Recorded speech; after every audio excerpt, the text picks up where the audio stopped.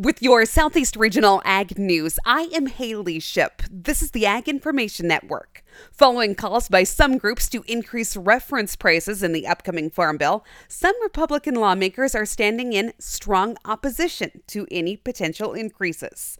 Republican Representatives Alex Mooney of West Virginia, along with Tennessee's Andy Ogles, Brian Mast of Florida, and others, say any increase would further drive inflation higher.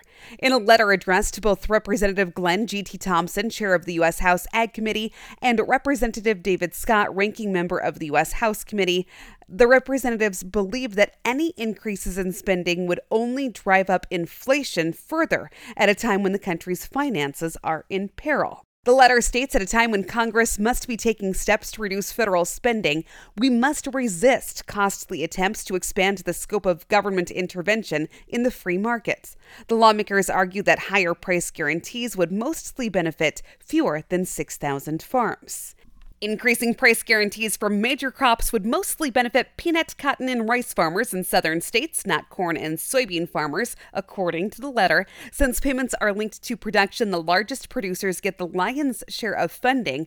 The lawmakers claim that in 2021, just 10% of farmers received more than 80% of all price loss coverage payments. This has been your Southeast Regional Ag Report.